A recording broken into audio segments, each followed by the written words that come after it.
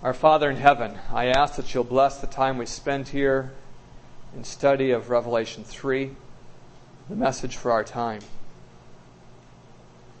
We're dependent on you to give us wisdom as we consider, and I ask for that gift in the name of Jesus. Amen. Yesterday we talked about, where we got started talking about Ephesus through Philadelphia. And we mentioned particularly that Smyrna and Philadelphia were two churches that had no rebuke delivered to them.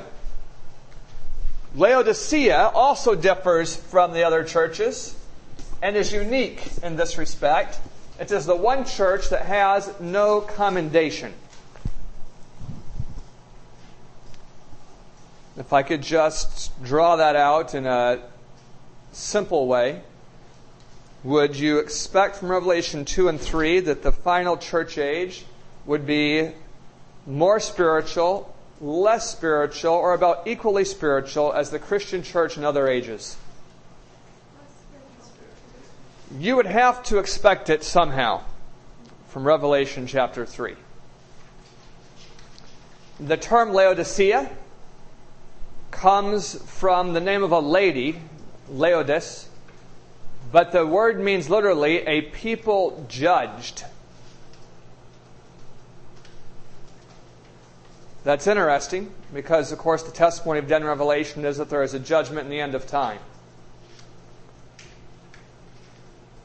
And Jesus introduces himself to Laodicea as the faithful and true witness. What is the role of Jesus in the judgment? Jesus is the one who confesses before the Father and the angels. Either says that I claim them as mine, or if he denies them, then their names are blotted out. Turn in your Bibles to Revelation chapter 3.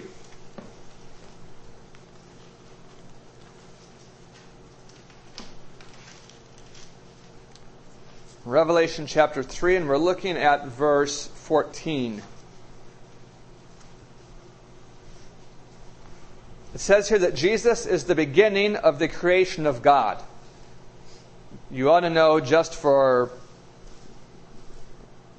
purposes of nonconformists you'll meet, that the word beginning here, the Greek word arche, can mean the first in time, or the first in eminence, or the first as in the origin. Does the rest of the New Testament indicate any one of those qualities to Jesus? That he was the first thing created, the most important thing created, or the origin of the creation? Are any of those attributes given to him in other parts of Scripture? Absolutely. He was the origin of the creation. For example, in John 1. Of course, John wrote this same book. So Jesus introduces himself to Laodicea as the origin of creation. Is creation an issue in the time of the judgment? When did Darwin first publish his Origin of Species? 1844. At the beginning of the judgment was when it was first published. Jesus highlights the issues for the church in each of these messages. And one of the issues for the church in the time of Laodicea is the divinity of Jesus and the issue of creation.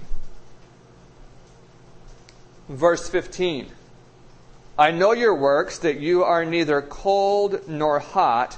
I wish you were cold or hot.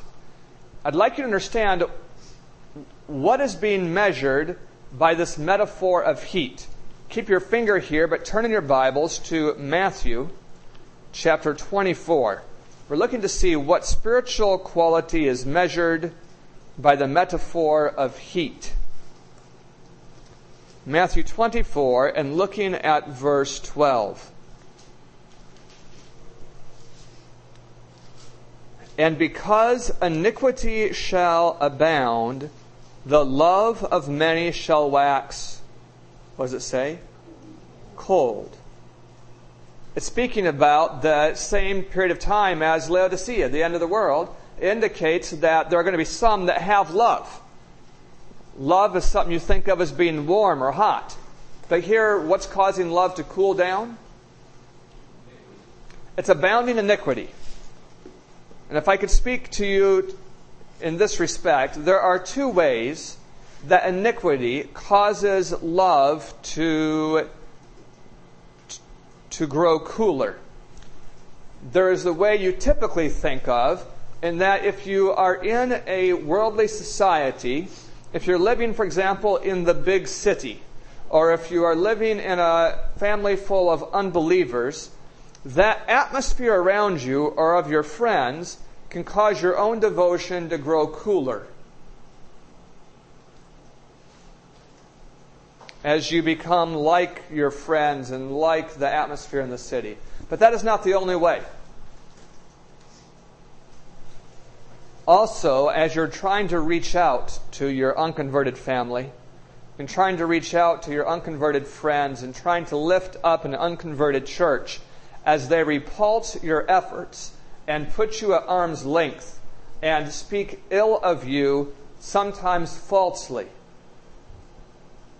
it is very easy for you to lose your affection for the lost. For the evil that is abounding around you, for your love for the lost to grow cooler. You ought to know, as part of the Laodicean period of time, that you should guard against both developments. Because the Bible says in the next verse in Matthew 24, "But he that endures unto the end." In context, he whose love endures hot unto the end, the same shall be saved. Could you repeat that thought again? Matthew 24, verse 12 and 13. Against both things. Yes, simply, the two things that cause our spiritual love to decrease, one is partaking in evil, and one is being offended by those who repulse our efforts to help them. In other words, either by assimilating to the evil or being critical of it, either way, our love can grow dim. The reference was Matthew 24, 12, and 13.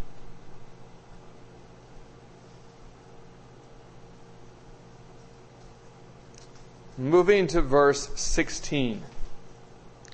"So then, because you are lukewarm and neither cold nor hot, I will spew thee out of my mouth."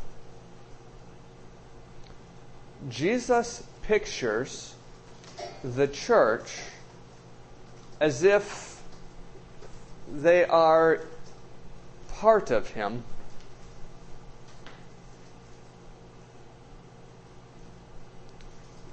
There is a metaphor here that, because of its vulgarity, is often preached to youth groups. I mean, speaking about Jesus spewing us out of His mouth as vomit.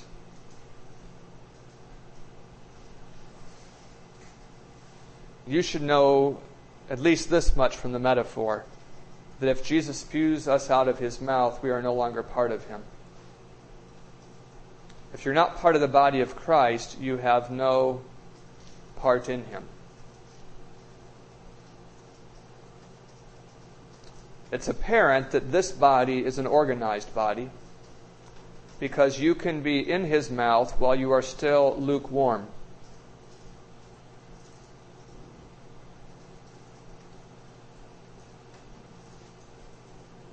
In verse 17, "Because you say, I am rich and increased with goods, and have need of nothing,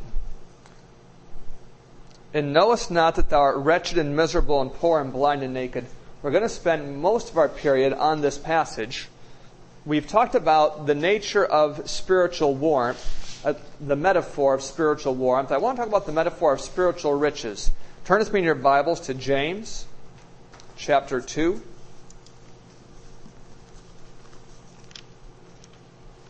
James chapter 2, and looking at verse 5.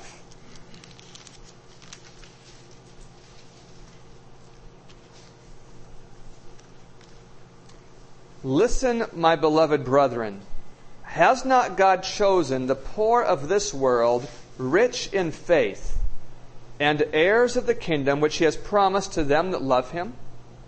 So God has chosen a certain class. What characteristics do they have in this verse? They're rich in faith. They're rich in faith, but they're going to inherit a kingdom that's reserved for people that love God. So if they're going to get a kingdom for those that love God, it must be that they love God. If I could say James 2:5 simply, those that are spiritually rich in James 2:5 are those that have faith and love. Or said another way, the riches, the metaphoric riches of James 2 are faith and love. I say faith and love because if faith is not combined with love, faith is nothing like wealth. How does faith work in the book of Galatians? Faith works by love. Then what is faith without love like? It's a useless opinion.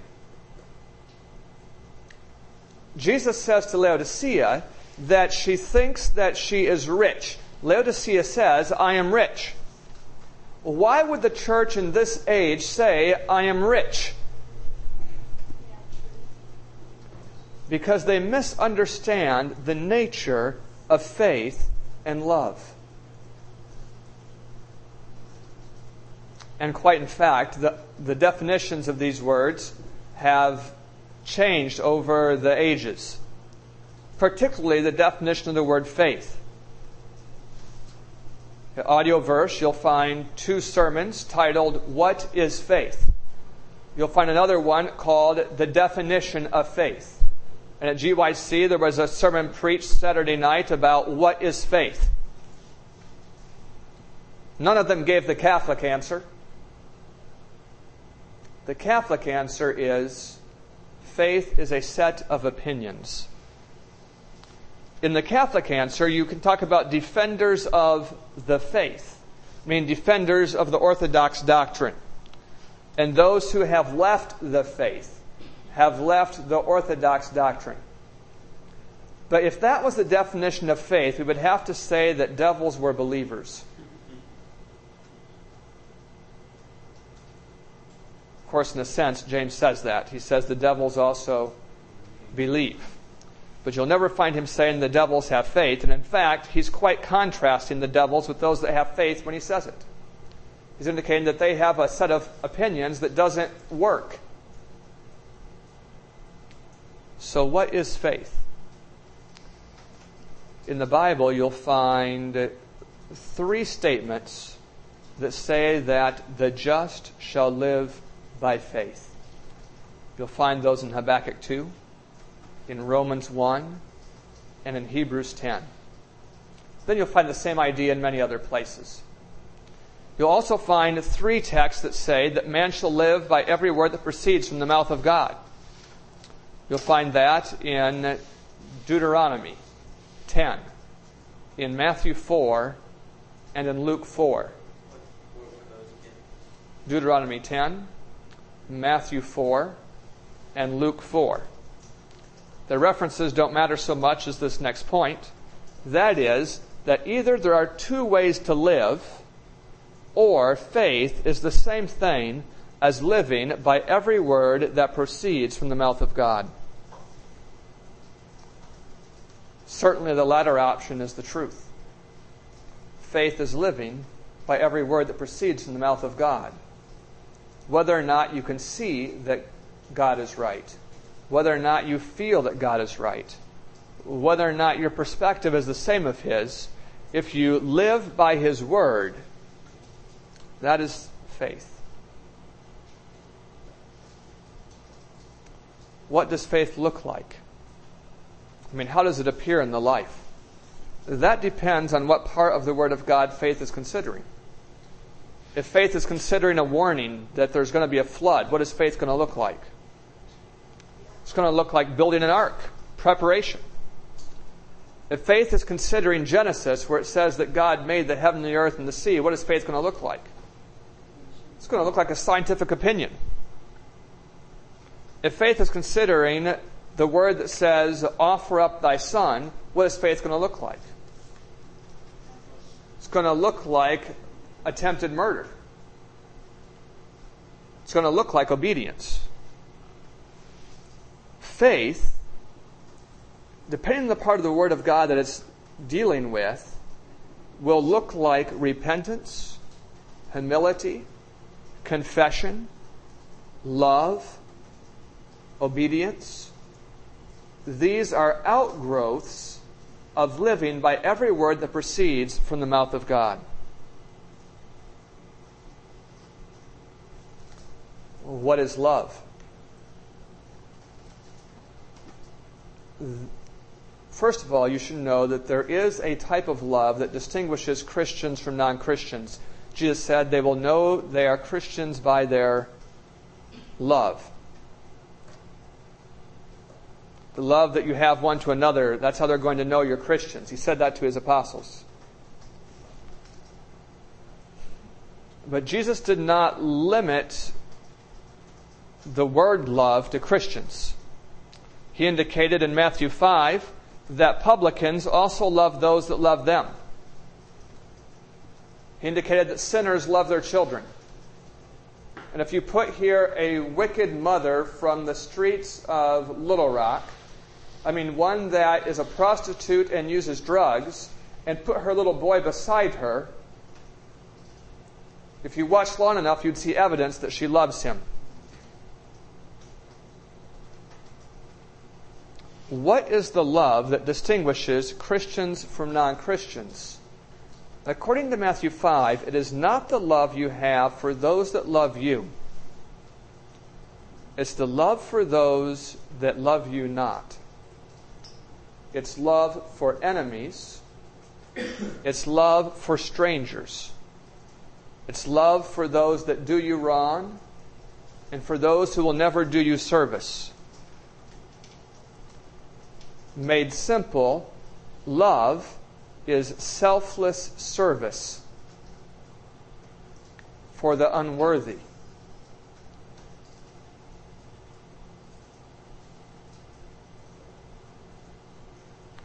Why does Laodicea think that she has love?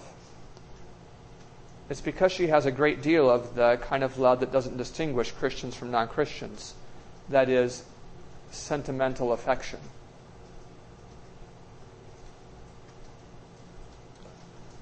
If Laodicea watches a sad movie about Africans starving, there will be tears in her eyes. Also, if you show that same video to an average group of secular humanists, there will be tears in their eyes. Sentimentalism is not limited to non-Christians. You're going to ask a question or state. Is there a Bible verse for that definition of sentimental love? I mean, a definition of love. Yeah, sentimental love versus Matthew 5 love. It's in Matthew 5. You're asking where I'm drawing this from. It's from the last 6 verses of Matthew 5, where Jesus makes the same contrast between the love for those who are unworthy, God who sends the Son on the just and the unjust, and the love that belongs to sinners for those that are family and kin and friends. I'm naming that kind of love sentimentalism. Matthew 5? Matthew 5. 6 verses? Yes.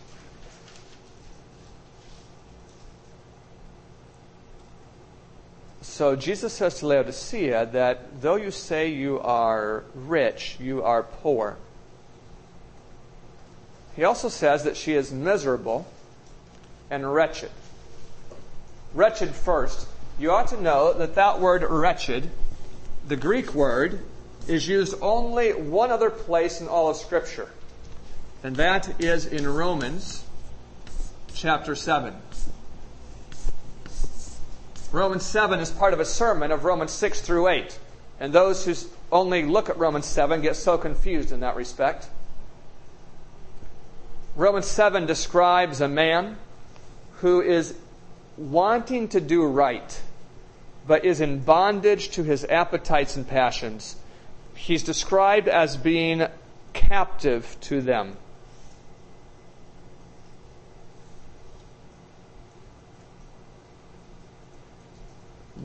That man, spoken of in the first person, says, "O wretched man that I am." What does wretched mean in Romans 7? It means being captive to sin. It means wanting to do right, but being unable to do right. It's very apparent in Romans 7 that the wretched man needs deliverance. O wretched man that I am, who shall deliver me? And Paul explains for those listening who might feel like this is the converted man, when he says, "I myself with the mind serve the law of God." The Greek word there, ego autos, is an idiomatic expression that means I myself, as opposed to this other description as a distinguishing. I myself serve the law of God, but, and this is back the parenthesis, if I was serving the flesh, I would serve the law of sin. Leaving that so we'll have time, although it deserves more attention. Romans 7 and 8 deserve more attention. The Greek word translated miserable is also used in one passage only, aside from Revelation 3. That's in 1 Corinthians chapter 15. Miserable. 1 Corinthians 15, verse 19. Where Paul is discussing a hypothetical situation again. He's discussing what it would be like if there was no resurrection. He says that if there was no resurrection, then Jesus isn't resurrected. If Jesus isn't resurrected, then you're not going to be resurrected. If you're not going to be resurrected, then the hope of being resurrected is vain. And then he says, verse 19, if in this life only we have hope in Christ, we are of all men most miserable.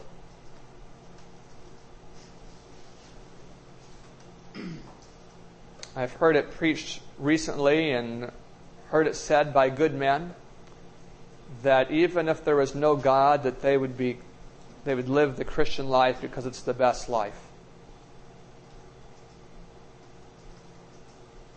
I'll tell you, it's not the position of 1 Corinthians 15:19.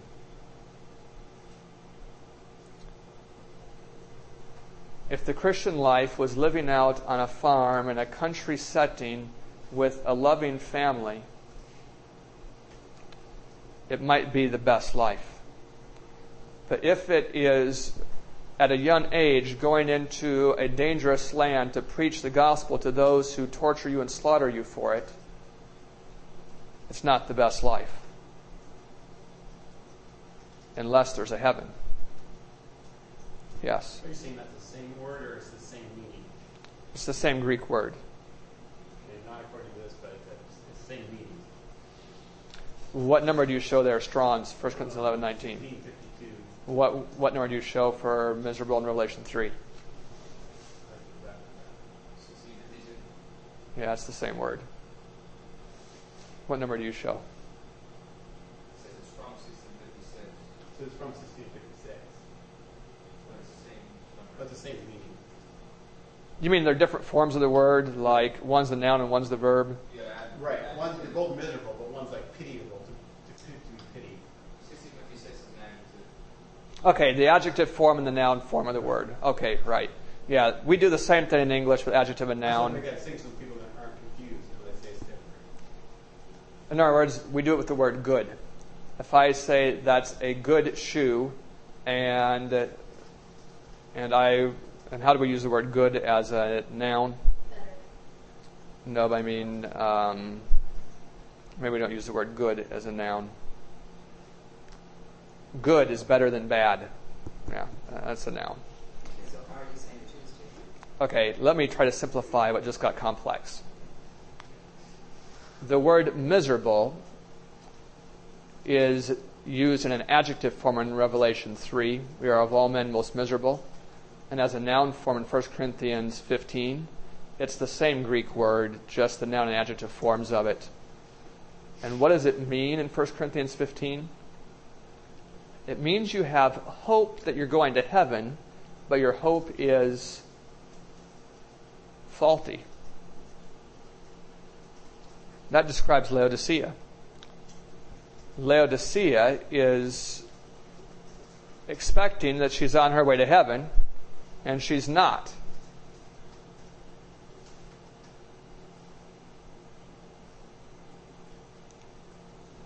Wretched, miserable, poor, blind, naked.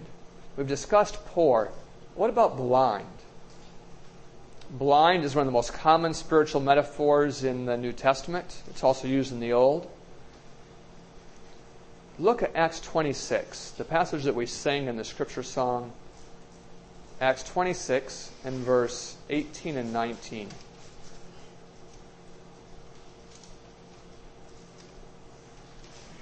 This is speaking of the call of Paul. He was called to open their eyes, that is, to cause them to see, to turn them from darkness to light. What does it mean?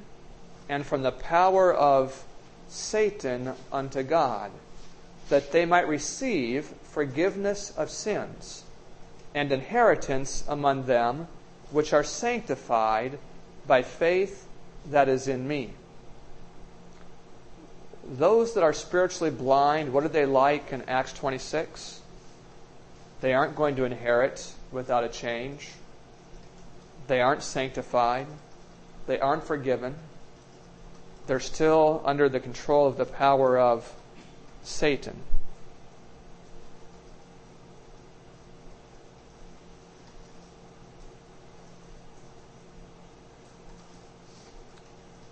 Wretched, miserable, poor, blind, and naked.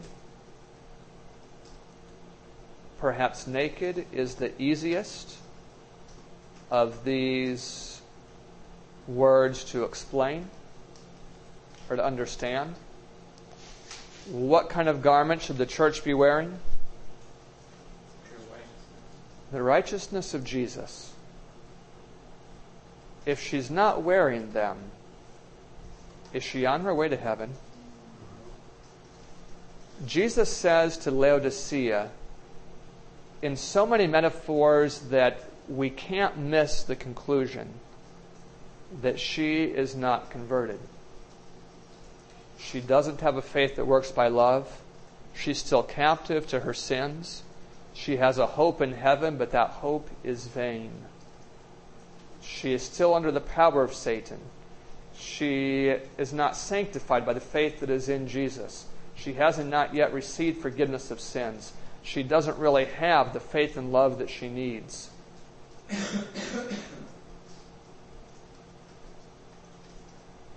Verse 18 is the offer of hope.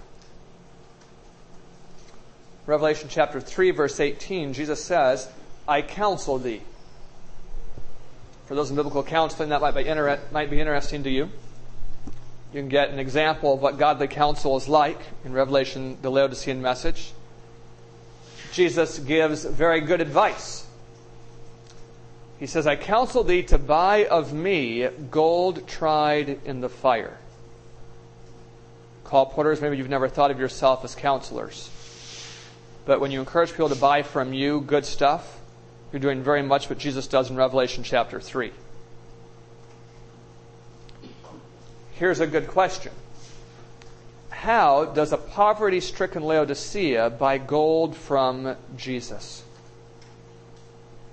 The answer to that is the basis of a metaphor that we use in English.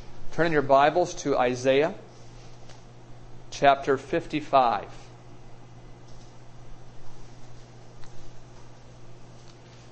Isaiah chapter 55, and we're looking at verse 1.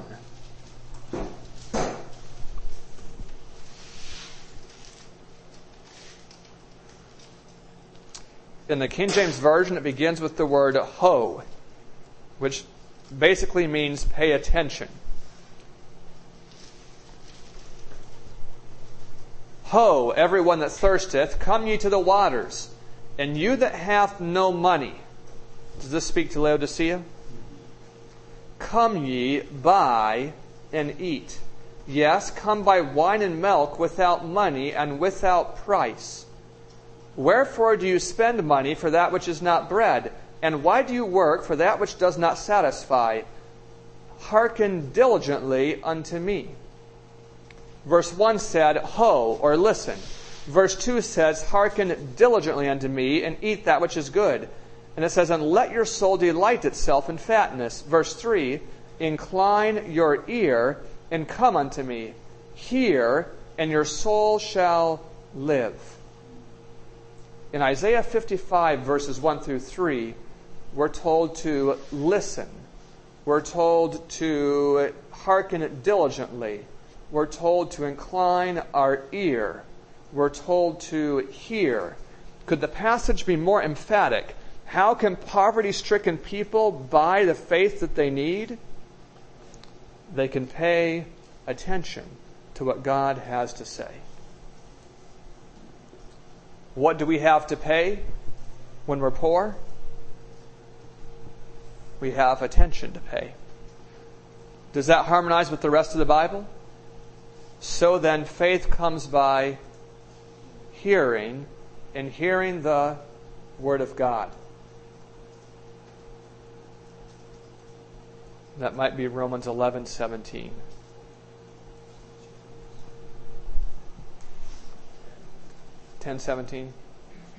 Romans 10:17.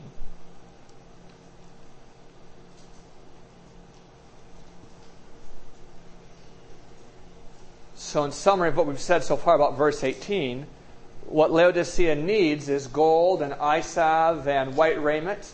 How can she buy such commodities? She can pay special attention to what Jesus has to say to her. She can incline her ear. She can listen, and her soul will live. We've already discussed the gold that Laodicea needs. What about the eye salve? We're going to have an entire other lecture in this class about the reception of the Holy Spirit. So for time's sake today, I'm going to say that the eye salve is the Holy Spirit, that we need the Holy Spirit. Laodicea especially needs an outpouring of the Holy Spirit. And that deserves more than a few minutes of attention. It will get a lecture later. What about white raiment? Turn with me in your Bibles to Colossians chapter 3. Colossians chapter 3. There is a fair amount of confusion among Adventists, even among comparatively studious Adventists, regarding the white robe that is given to Christians. Whether that robe is the imputed righteousness of Jesus or the imparted righteousness of Jesus. There's a good reason why there's confusion. And that is that the Word of God is creative. And when God imputes by His Word righteousness to a man, His Word goes on a mission to create righteousness in that man. So that while we can define imputed and imparted righteousness, we cannot separate them in experience. If God says you are righteous, you are becoming that way. Do you understand what I'm saying? Yes. When God says that Esther Morris is righteous, we call that imputed righteousness. He's calling you righteous. If I say you are righteous, I'm either right or I'm wrong. If God says you are righteous, He's changing you by that very declaration. So that His imputing of righteousness, His declaration, is imparting righteousness by the power of His words. Yes? If it's that simple, why is there such a debate? Because we don't understand things very well. We're not very studious. Colossians 3 would have helped us. Colossians 3, and we're looking at verse 10. It says, "And we have put on the new man, which is renewed in knowledge after the image of him that created him." That is, when you become a Christian, you're putting on a new man. That's what it's describing. It sounds almost like a garment, putting on a new man. Are you putting off anything? Look up at verse 8. "Lie not one to another, seeing you have put off the old man with his deeds." What do you mean? What have you put off? Look up at verse 8. "But now also you have put off all these: anger, wrath, malice, evil speaking." I'd like to speak a minute about evil speaking. As Adventists, maybe because of its convenience in interpreting the book of Revelation, we have tended to define blasphemy quite narrowly, as if blasphemy were taking the prerogatives of God, or blasphemy were claiming to forgive sins. I'd like you to know that the Greek word translated blasphemy in the New Testament is blasphemy. Blasphemy is a transliteration, not a translation. And the word very simply means evil speaking. And sometimes it's translated that way. If our question is, what kind of evil speaking does the beast do? Well, we can look in Daniel to find out. We can look elsewhere to find out. But if we want to know what kind of evil speaking qualifies for blasphemy here, it could just be saying that your brother is stupid. Blasphemy is evil speaking. What have we put off? We have put off anger, wrath, malice, evil speaking, filthy communication out of our mouth. Listen, can people see whether or not you've put these things off? You know, the world can see it if you're still wearing these things. Look down to verse 12. "Put on, therefore, as the chosen of God, holy and beloved, bowels of mercies, kindness, humbleness of mind, meekness, and long-suffering." Verse 10, "And above all these things, put on charity." Verse 14. The summary of what I want to communicate from Colossians 3 is that we have a garment to put on and a garment to put off. And in the metaphor of the investigative judgment, one man at the wedding is asked, "Why aren't you wearing the wedding garment?" Jesus, when he says to Laodicea, "I counsel you to buy of me white raiment that you may be clothed," indicates that the nakedness is visible to at least some entities. He says that the shame of your nakedness do not appear. Whether he means to angels in the judgment or to your neighbors on earth, either way, there are a class of beings that can see your nakedness. What they perceive is your unlovely traits of character, and Jesus is asking us to wear something.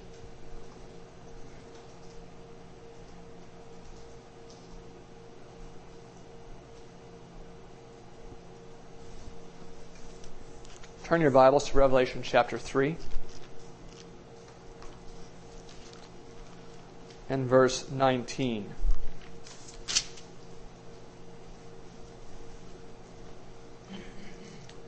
Revelation 3 and verse 19. Jesus says, "As many as I love, I rebuke and chasten." This helps us understand the message to the Ephesians we talked about yesterday. What had Ephesus left? Her first love. And you should know that when Jesus is talking about love in Revelation, he's talking about a confronting real love. I talked to you about the contrast between love and sentimentalism. The easiest place to see it outside of the Bible is the grocery store. when little Jeffy is begging for pop or a popsicle or candy. He begins to whine and to fuss. He cries and then he begins to scream at the top of his little lungs. And the mother buys him the Kool-Aid. He puts it to his mouth and is immediately quiet and good. Does that mother know that Kool-Aid is not good for him?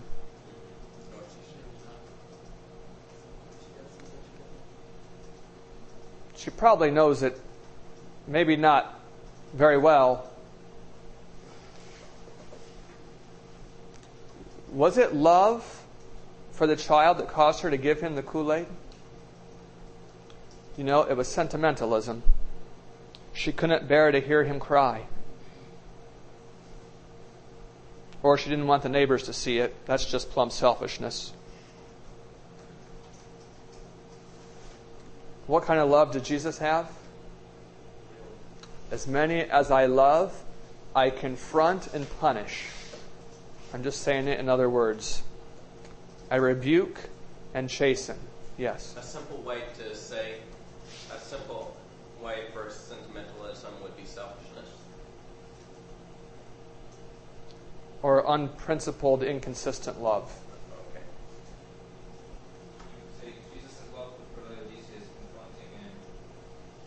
Confronting and punishing. As many as I love, I confront and punish.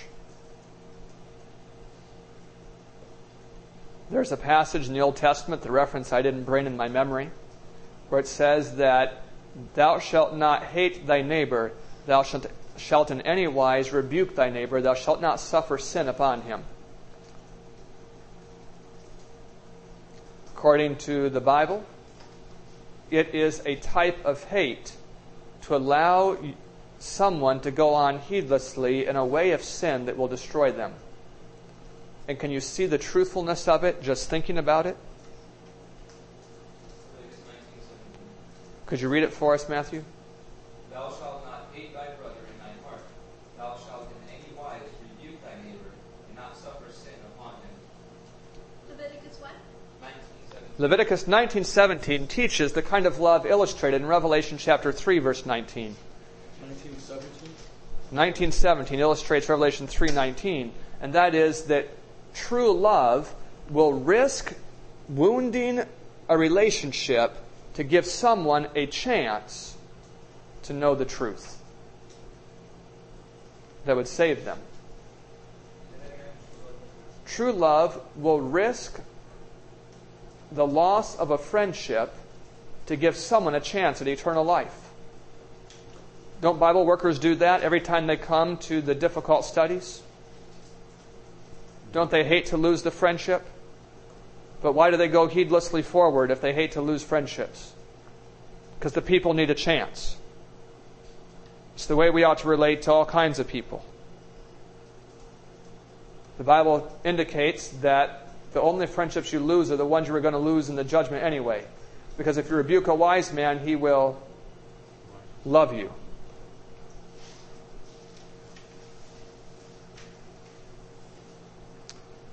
Revelation 3:19, the last half says, be zealous therefore and repent. Zealous is another word for hot.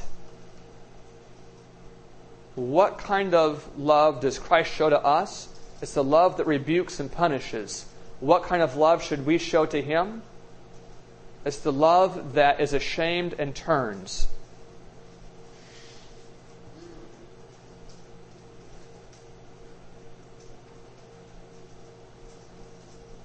Revelation 3:20. Behold, I stand at the door and knock.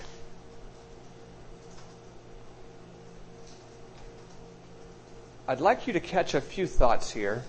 One is that not everyone hears Christ knocking at their door. What's the first condition of His entrance in verse 20? If anyone hear my voice. It's no guarantee that you're going to hear His voice. It's because he speaks to you through his word. And you might not read it. He wrote the Laodicean message to us long ago, but many of us have never heard it.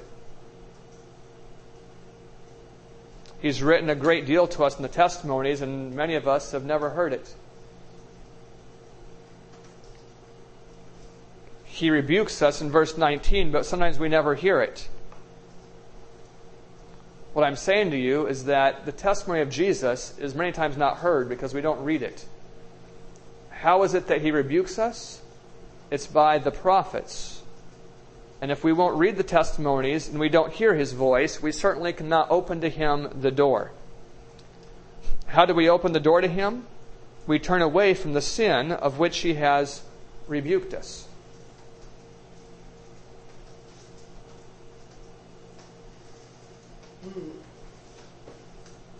What does Jesus promise to do when we turn away from the sin? He says, I will come in and sup with him and he with me.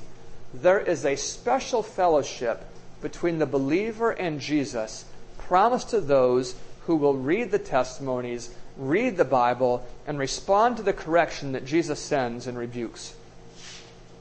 A special closeness of fellowship not available anywhere else.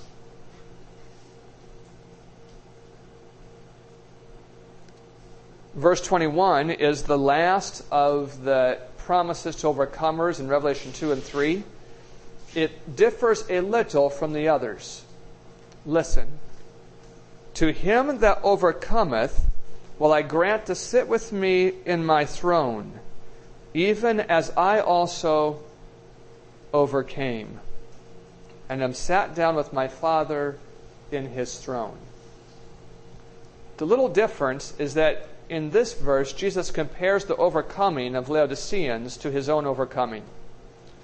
And that is a comparison that makes more sense in light of what we're going to learn when we say Revelation 10 about the mystery of God.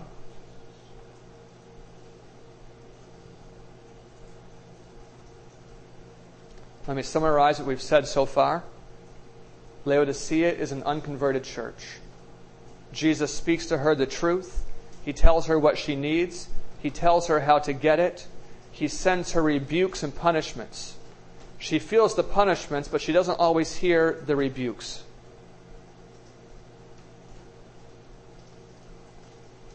If she did hear the rebukes, and then she would open the door by turning from her sins, she would have special fellowship with him. That's how she would overcome. And if she does that, she'll reign with him. And if she doesn't, she'll be lost. Let's bow our heads for a prayer. Our Father in heaven, I ask that you will take the truth of Revelation 3 and use it to win the hearts of those that are here and those that will hear.